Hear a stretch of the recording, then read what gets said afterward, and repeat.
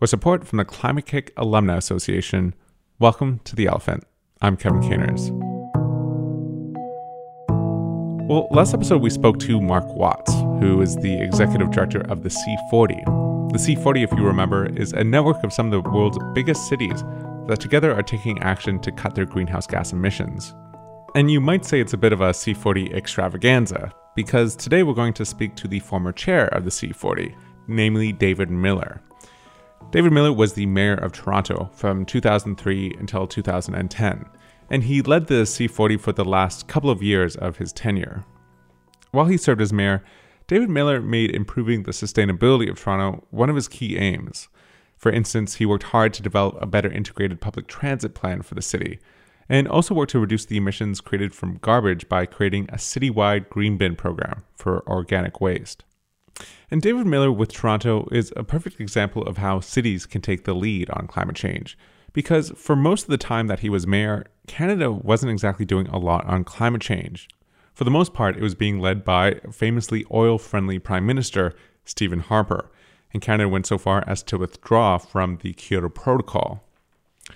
But despite the challenges, Toronto went ahead and made its own target for cutting emissions.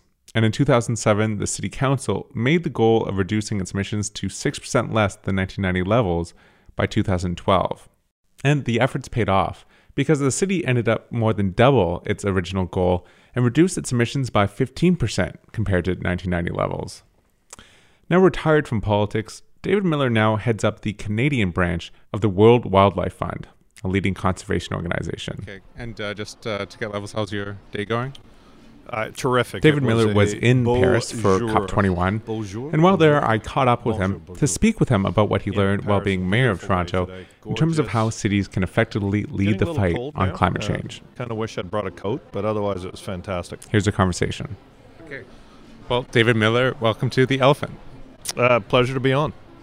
I want to start off by asking you a bit about cities and the role that cities can play in fighting against climate change. You were, of course, the two-term mayor of Toronto. Could you tell me, is this an area that you're still excited by, the potential for cities to greatly have a role in reducing overall emissions? Well, at COP21, it's really cities that have made the biggest impact. And it's very clear that if you're looking for action on climate, you look to city governments, increasingly provincial governments as well, and we should give some credit to where it's due. But I think for probably about a decade, cities have been showing the leadership on real action on climate. We're certainly seeing that at COP21.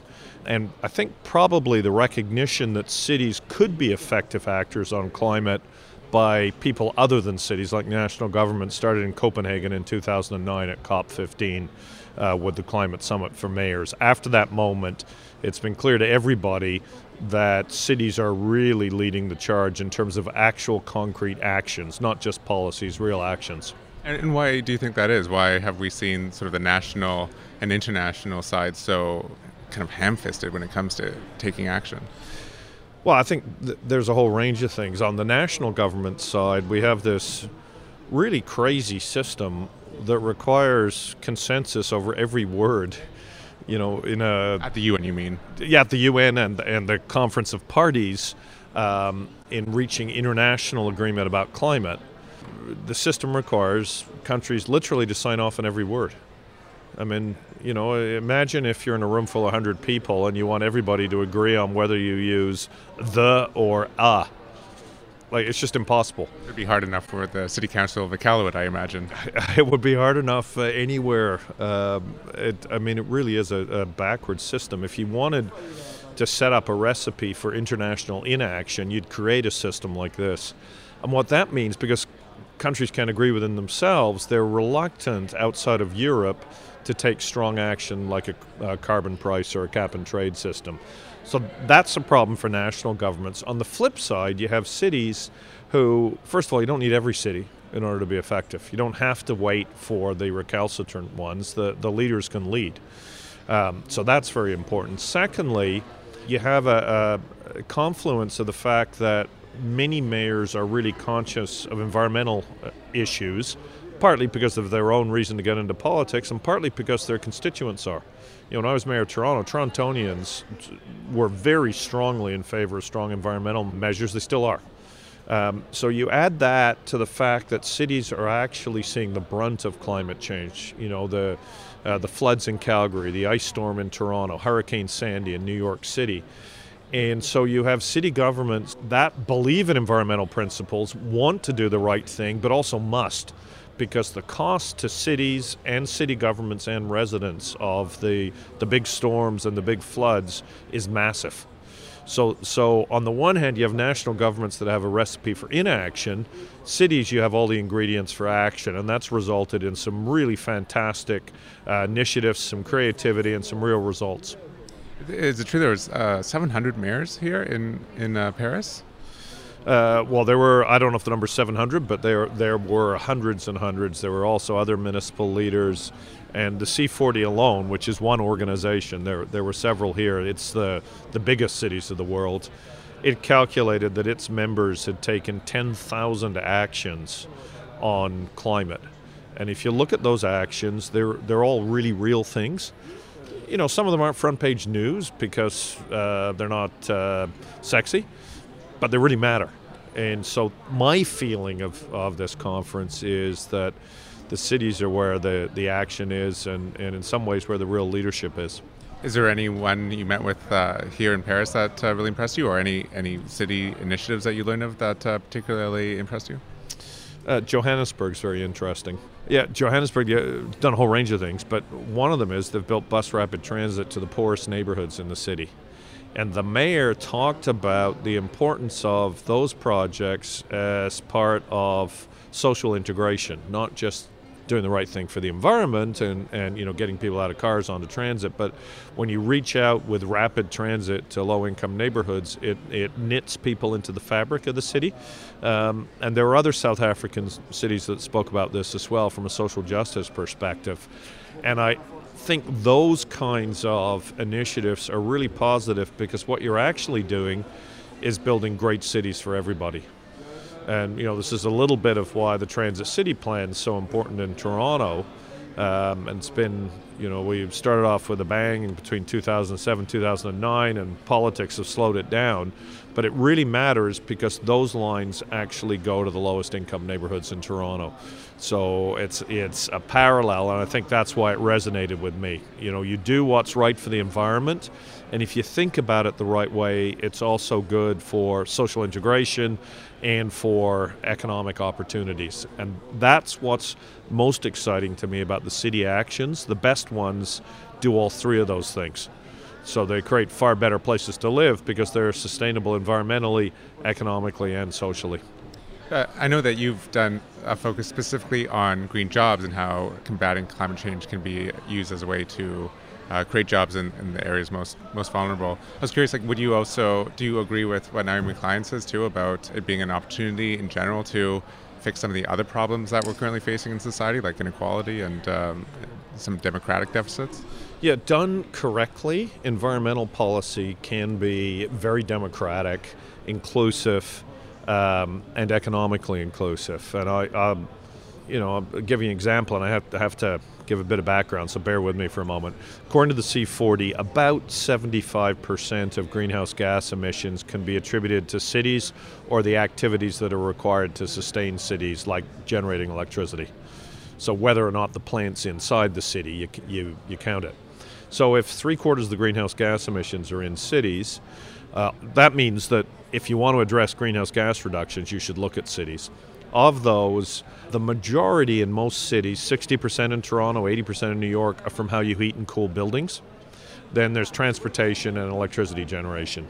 So if you can green your transportation, by public transport, by better cycling, by building cities that are more walkable, or by getting people out of fossil fuel cars and into electric cars, and if you can change your electricity generation to clean, you make big advances, but the biggest advances come by ensuring that buildings are highly efficient in their use of energy to heat and cool them. So that's true in most cities in the world. It's buildings. Okay, it's not really exciting, but it's dramatically effective in reducing greenhouse gas emissions. So what do buildings have to do with social inclusion in the economy? Well, a lot of these buildings are in low-income neighborhoods. And in Toronto, our tower renewal program, at least in the pilot stage while I was mayor, we thought about these things together. So we went into the neighborhoods and said to people, we've got a chance to bring some investment to these buildings. What would you like to see? So it became socially inclusive from that perspective. You gave people a voice about the buildings they lived in. And one of the responses was, well, jobs. If there's going to be investment in the building we live in, we want our children to have a chance at the jobs it's going to create. So we spoke to the trade unions who would do the energy retrofits and said, can you train the young people who live in these buildings? And the estimate in Toronto's case is there's about 1,000 concrete buildings that are capable of this particular kind of energy retrofit. Greenhouse gas reductions, if you do it, are about 5 or 6%.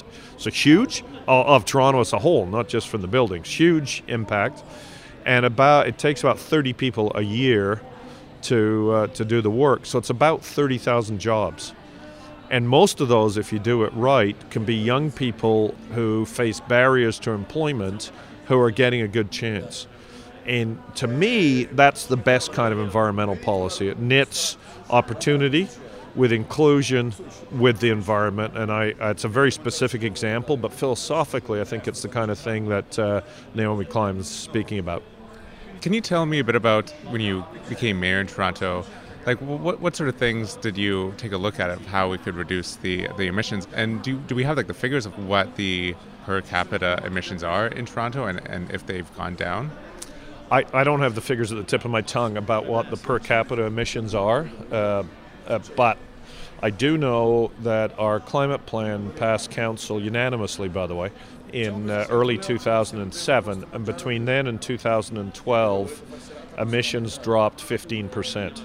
For Toronto's a geographic region, not the operations of the city, not just the operations, everything in the city of Toronto's a geographic region.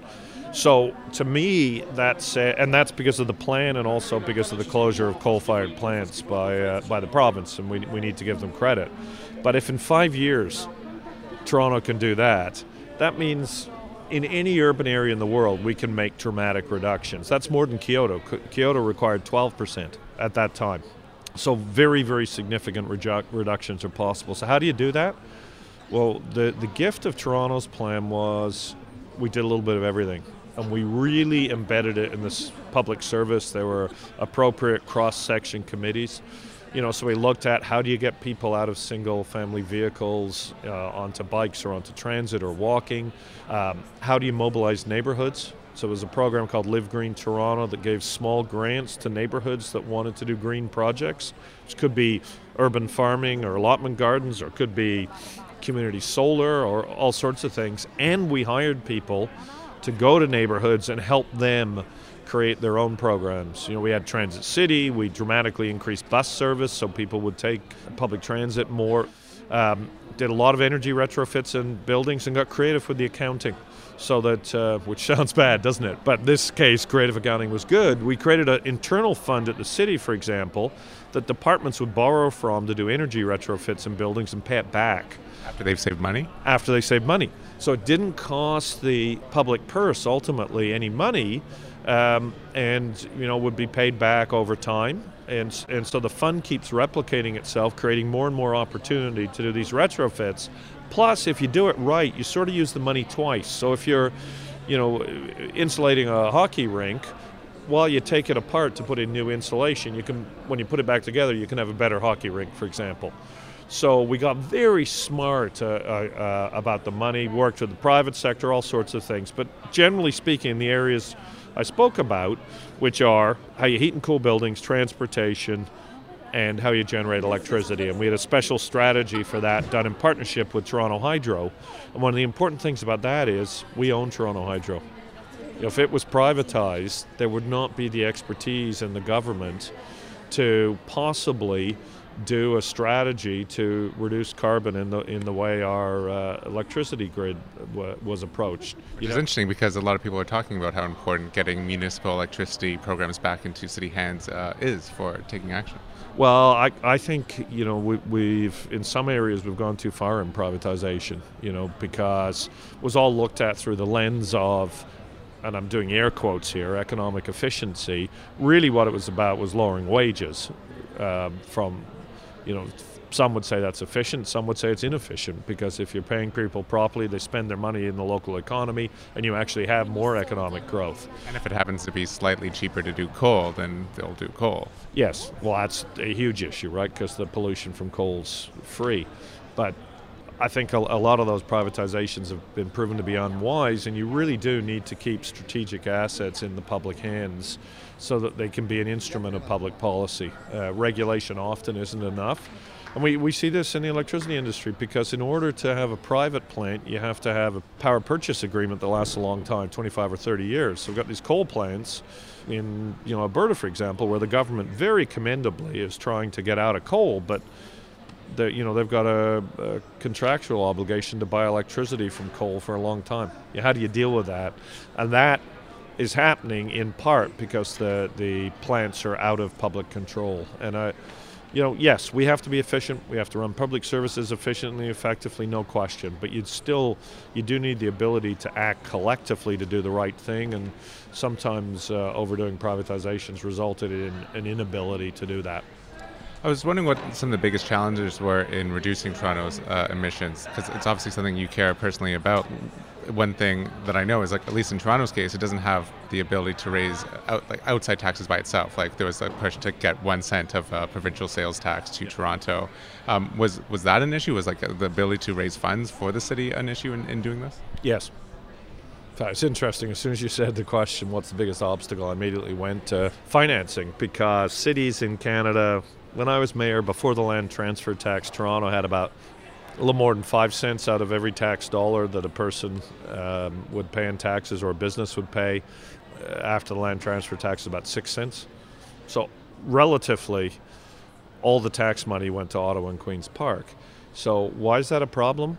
It's a problem for things like public transport, because the people of Toronto don't have the direct ability to build the public transport they need and want, because you have to get the provincial government and often the federal government on side. You have 3 parties to agree. And there's moments you can do it. Premier McGuinty, Prime Minister Martin and I made some agreements on public transit infrastructure funding that flowed billions and billions of dollars to Toronto. But then there are moments that it just doesn't work. If you get a government in Ottawa that doesn't appreciate cities, or the Ottawa's fighting with Queen's Park. And really that's at the heart what the 1 cent campaign was about allowing enough of the money to stay in the city of Toronto under the democratic control of the people of Toronto, that the services they needed could get built, particularly the ones that require huge investment in infrastructure. Some other stuff we could be creative with, but on the big, expensive infrastructure items, you have to have access to the income or sales tax in our system. The property tax doesn't even begin to remotely approach being enough money to fund that kind of infrastructure. And you were head of the C40, the cities on climate action that you mentioned earlier. Is this a common problem with cities around the world, that they don't have the ability to raise a lot of funds themselves? Oh, yes. So what's fascinating to me is cities have shown such leadership and sometimes have to be very creative. Mayor Bloomberg, for example, in New York, had buildings post their energy efficiency on the outside. Now, we would have gone further in Toronto. We would have taken a regulatory approach. They backed off, and I think we're subject to some criticism for that. But the posting of the numbers actually helped, because the tenants all of a sudden realized, hey, we're paying to be in an inefficient commercial building. Why are we paying for inefficiency? So that's a small example of creativity. So there's lots of stuff cities can do, but if they had access to proper funding and a supportive policy environment like a carbon tax or cap and trade, there would be no stopping them. And Toronto's 15% reductions in greenhouse gas emissions over between 2007, 2012, based on 1990 levels, would just be one small example of amazing success. I was talking to Mark Watts, who's the executive director of C40 now, and he mentioned how, on average, a good European city, like, say, Copenhagen, consumes a third per capita in emissions as a typical North American city. So a North American city would be something like 15 tons, and Copenhagen maybe 5. And he pointed out, and I thought this was a very big problem, is that it's structural. It's how the cities have been designed. If you have a city like Phoenix, or even in Toronto, where there's massive suburbs like Mississauga, and people are commuting in on gigantic highways, I mean, that's a really big problem. You can't turn on a dime there, and it's hard if you have really low density housing in suburbs to have great transit. So I was curious on your thoughts there. How can that sort of thing be overcome? Yes, that's true. And the denser European cities often have multiple advantages. Copenhagen, for example, it's not as much front page news as the fact they have traffic jams of bicycles, but the fact they have district energy is hugely efficient. So what does district energy mean? District energy basically means you have a plant that pipes steam heat to a whole range of buildings. So if you want, you just hook up as a house to the district energy network instead of hooking up to the gas and having your own essentially tiny power plant, which we call furnaces, but they're really tiny power plants in your basement. So they have a big power plant which is much more efficient, and it distributes the results of that. And we have that in downtown Toronto, by the way. It used to be called the Toronto District Steam Heating Corporation. It's now called Enwave, but many buildings downtown, like U of T and City Hall, are heated by steam heat generated from one plant. There's cooling now too, right, with Lake Ontario? That's pretty cool, eh? And others are starting to adopt that technology. I saw a couple of presentations in the C40 where they do the same thing from rivers. What we do in Lake Ontario is there's a pipeway out in the lake. The water stays a constant temperature. I think it's 34 degrees Fahrenheit. Because it's deep? Because it's deep. So it doesn't get frozen in the winter, doesn't get hot in the summer. We pipe that in the summer through a heat exchanger and air condition almost all the office buildings downtown. When it was started, those office buildings would have been on really hot days. The air conditioning would have been powered by coal-fired plants because they were designed. They're called peaking plants. They were designed to meet the peak electricity demands, which are on hot days. So incredibly efficient to do that. Anyway, Copenhagen has initiatives like this that are ultra efficient, and North American cities have a long way to go to catch up. The transportation issues are real. It's very hard to retrofit public transport over Mississauga. Mayor McCallion, who presided successfully over the building of Mississauga, I think towards the end of her career realized that they'd got the transport part wrong. Still, though, the biggest single source of emissions in a city like Toronto, including the suburbs, is still buildings. So there's still opportunities for significant reductions, even if it's very hard to retrofit a modern transportation grid over a place like Mississauga. And even within Toronto, we can do much better on public transit, obviously. Our system was a great system when the city was 1 million. It's now a region of 6. And so that's why it was such an important issue for me when I was mayor, and why we fought so hard to get the funding for Transit City, and why we started building it, because that is probably the number one transformative thing for Toronto as a place to live and as a place to work and as a place to create jobs, let alone for environmental sustainability. I was talking to climate scientist Kevin Anderson of the Tyndall Center yesterday, and when you talk to him, it's quite scary because he's pointing out how hard it is to get to the 2-degree threshold, to stay under it, like the amount of cuts we need, and without using clever things like assuming that we'll be able to take carbon out of the air in the future, is something like 8 to 10% a year. And of course, it doesn't look like we've hit the peak yet, probably. Do you have any thoughts on how we're going to get there? It seems like there's a huge gap between how people are thinking here and the level of urgency there is in the general public, and the type of actions that need to be done if we're to have a hope. Well, I think among certain national governments there's been a lack of ambition. Like in the United States, and I certainly don't mean the president, but the Republican-controlled Congress, there's just no appetite. And it's sort of crazy. They permit, mountaintops to be blown up for coal, which, okay, I mean, technically, you're not spending very much money to get the coal, but it's outrageous. Imagine what you're losing for future generations when you remove mountaintops. I mean, it's just because they can save a little bit. I think we need the penny to drop in some places. It's dropped in Canada. Canadians get this.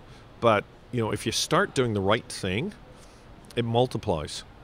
So why do you want to have a clean environment in a city? Well, first of all, because it makes it a better place to live. Let's put carbon aside for a moment. If you've got a city that has lots of green space, that's easy to get around walking and transit, it's a great place to live. Businesses come, people create opportunities, all sorts of things happen. It starts to become a vibrant, economically successful, socially integrated city. That also happens to be a city that's low carbon. So I think the key to all of this is getting some kind of agreement here in Paris and just starting to do it. And, if we look at the life of coal in the U.S. and the path it comes, you can start to undo that. I mean, outside this building, there are 2 wind turbines. They look exactly like trees. And the leaves are vertical turbines, right? It's amazing. So the creativity that's possible with modern ingenuity and technology, if we get on that path, is unstoppable. And the key really is turning the corner and saying, okay, that's the old system. We're not doing that anymore. And yes, carbon price matters. Yes, we need national government leadership, but it's there. The pieces are all there, and with a few more important parts like a price on carbon and national government leadership, I think the path opens up. And we open up people's individual creativity, we open up business creativity, and we start building better places to live, and then that has a really positive kind of snowball effect. So you have faith that once we get the needle moving, then it will accelerate? Yeah, I'm really optimistic.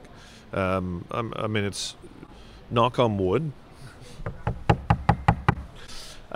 It's fairly clear there'll be an agreement here. Unfortunately, it looks like if you just had to live on that agreement, it would be inadequate. But I firmly believe once the momentum starts, it'll be unstoppable because certain things will just become not done. You won't build coal-fired plants. You just won't. If you get momentum in changing the transportation mix, could be like we saw with unleaded gasoline. For a while, it was more expensive. Then all of a sudden, there wasn't leaded gasoline anymore. It was all unleaded. And I think we'll hit those kinds of tipping points in a variety of things. And you add the kind of fund we had that departments could borrow from and pay back out of energy savings to create sustainable programs of energy savings in buildings with ideas like posting energy consumption on commercial buildings, with other innovations, and they'll multiply really quickly. And the key point is many of these ideas are actually being done somewhere in the world. It's not like we have to invent things. We just have to pull them together at scale. And that's what's been missing because the national governments can't agree. And if they agree here, then we're capable of pulling them together at scale. So I'm not a pessimist. I'd be curious to hear about, you head up WWF Canada now. What is your work like there? What is your main focus on lately? Well, what we're working on in WWF Canada are the areas of nature or biosystems where there's the biggest impact of people. And our view at WWF Canada is we can make lasting and sustaining gains in protecting our natural environment if we include people in the process and recognize their needs as well. So we're working strongly, as an example, in the cod fishery off Newfoundland. 2 generations ago now, we fished out the cod. It's the most extraordinary thing. When Europeans first came to Canada, they wrote in their journals that they could get off their boats and walk to shore across the backs of the fish because there were so many of them. And then by 1992, we couldn't fish anymore. We had to close the fishery because of overfishing, techniques that weren't environmentally sustainable. We didn't respect nature. Which is scary when you think about it, because the parallel to the climate could be made where we didn't see what was coming until it was too late. There are a lot of troubling parallels, and it's not, we've done this multiple times as humans. Whale oil, right? all sorts of things where we use nature until it's not there anymore. And that's the thing about the climate issue. Our elders, in a sense, to use a more indigenous term, the scientists have said this is coming, right? We need to listen to them just like we didn't listen when the cod fishery collapsed. The good news is for us, the cod's starting to come back a little bit, and we're working with the fish harvesters, with the government, with retailers, with wholesalers, fish processors, everybody, to have it be brought back on principles of sustainability. And we're working in local communities in Newfoundland to do that. And that's the way we want to work at WWF Canada is, we'll help ensure sustainability by including people and recognizing that, people need a social and economic existence too. And how do you ensure that that's all conducted in a way that protects nature? It's one of the reasons, for example, that we fought so hard against the Northern Gateway pipeline. And I'm delighted that the Trudeau government has banned tanker traffic off BC because it means there won't be a pipeline. Well, it was going through an area where there'd been an agreement between First Nations and environmental groups and the provincial government and the loggers and the miners, and everybody had figured out how to live in relative harmony of nature in this ecosystem that's based around fresh water and the salmon. And that's pretty fragile. Dumping an entire tanker of diluted bitumen, should the worst happen, would have irreparable consequences for 2 decades. So it's the wrong place for a pipeline. And there was a written agreement called the Great Bear Agreement that showed how you could create sustainable livelihoods based in harmony with nature. That's the kind of work we're doing, and we're doing that off the coast of BC. We're doing it in the Arctic, St. Lawrence, Bay of Fundy, Grand Banks in Newfoundland. The places in Canada where there's the most significant risks from people's activities, and we're trying to build models that include people and protect nature. And I'm enjoying that because it's really exciting work. People are open to this and they want to work with us, and I think we can achieve some real results. Do you think we need a philosophical change if we're going to actually solve the climate crisis, or not do things like completely damage fish stocks until they're over? Like, do you think there's something wrong with the general way we viewed ourselves as humans? Well, I think it is a change of philosophy, and we could all sit down a bit and learn a little bit from Indigenous people. One of the things I did in Paris was go to the Equator Prize, which was our prizes and awards given to Indigenous people from around the world for their work on sustainability, including sustainable livelihoods. And there's something really powerful about not just thinking about the next financial results for the next quarter, about thinking what we mean to the next generation, or in many cases with many Indigenous people, 7 generations. And that's one of the problems with the economic system we live under. It's driven by quarterly results. So, which is even worse than the election system with every 4 years. Well, it sure is. And good politicians will be in it for the long run and will think that way. But yes, of course, the cycle does drive you to think about 4-year terms. But the quarterly results might make sense on a quarterly result to explode a mountaintop to get really cheap coal so you can burn it for 3 months. If you're thinking about it from a generation or 7 generations, it makes no sense at all. And we need to incorporate that longer run thinking in how we analyze these problems. And that's the kind of solution we're trying to bring as best we can. Now, we're a catalyst. We bring people together. We bring organizations together. We bring business together with people and organizations. But I think more and more people are starting to be open to these kinds of ideas because they've seen the result of really short-term financial-based thinking. And in so many areas, it doesn't work. Do you miss being mayor at all, or do you miss being directly involved with politics? Because it seems like so much of the actions, the easy actions or the obvious things, are in the political realm. Well, I've been talking about cities here, partly because that's the questions you've asked, and obviously I'm very passionate about cities, but I actually think many of the results are within our capacity as people. And government needs to take some actions, But if we put everything on government, we're abdicating our own responsibilities, and we're also burdening them too much. So certainly at WWF Canada, what we try to do is help create a way of moving forward that we can move forward even if the government's not on side, which you sort of had to do over the last 9 or 10 years because it was rare for them to cooperate on environmental issues at a national level. But maybe you can move faster if you have the government at your side. And I that's the way I look at it. In terms of my personal basis, I was involved in electoral politics for 20 years. People didn't always see that because I was mayor for 7. 20 years is a very long time to be involved in politics. And, I would have liked to add one more year because there were some things that I had started and council had started under my leadership that would have not been disrupted had there been one more year, like some of the transit projects. But they're coming now. I felt I made my contribution. I loved every second of it. It was a privilege. People really wanted Toronto to succeed when I was in office. And they put their faith in that in City Council and my administration, and people were incredibly supportive in helping the city succeed. That was a very special moment. And do I miss that feeling? Yes. Do I want to still be running for office?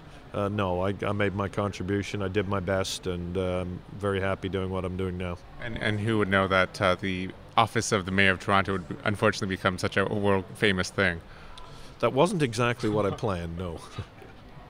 Well, to end off, you mentioned the role that individuals can play in making the transition happen. So I'd be curious, as someone who has been within power structures himself, do you have any thoughts on how that pressure can be created from the outside to get us to move either at the city level or the national level, even if the governments of the day don't tend to agree? Well, I think first of all, we have to look at our own actions. It's not just about personal reductions. Yes, it's not just about lobbying, and I think the environmental movement sometimes gets it wrong because we've made climate change into such a serious thing, which it is, but it's so daunting that it's almost like people throw their hands up. What can I do? And I think the other thing we've done a bit wrong is it's always we want of governments. I think we need to say to governments, we're here, we can help you achieve your goals, and here's some ways. And let's start with people. Is your own apartment or house insulated properly? That can save energy. What about your own transportation methods? Do you take public transit? If you don't take it, do you use low emission sources? If you have to drive all the time for work, is there any way you could choose one day a week not to? There are numerous choices we can make in our own lives that actually, if added up, make a very real difference. And if you live in Canada, we're both from Canada, and under the Harper government the past 10 years, if they're going to go full ahead steam with the Alberta tar sands, and all those individual actions don't seem like they count for much.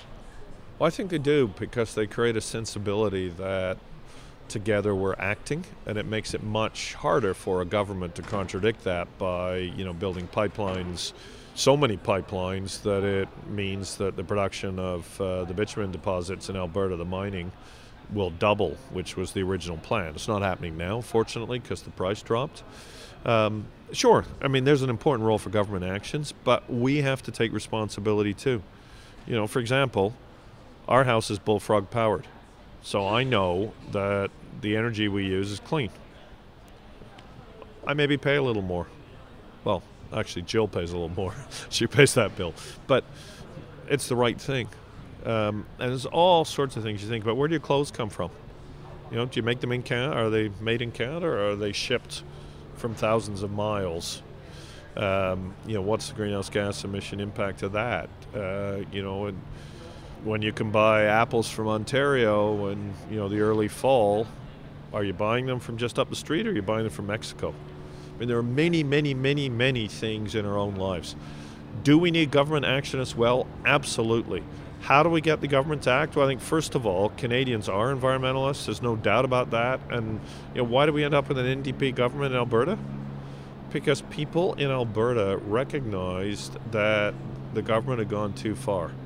And although many of them make their living off the oil industry, they want to do the right thing too. So, yes, we need government action. Of course we do. But I don't think we should be in a position where we just say it's all about government action, because then we're letting ourselves down. And we're also not creating the necessary momentum in order to make change. Well, let's certainly hope some momentum is building here in Paris and beyond. David Miller, thanks so much for joining us. It's a pleasure.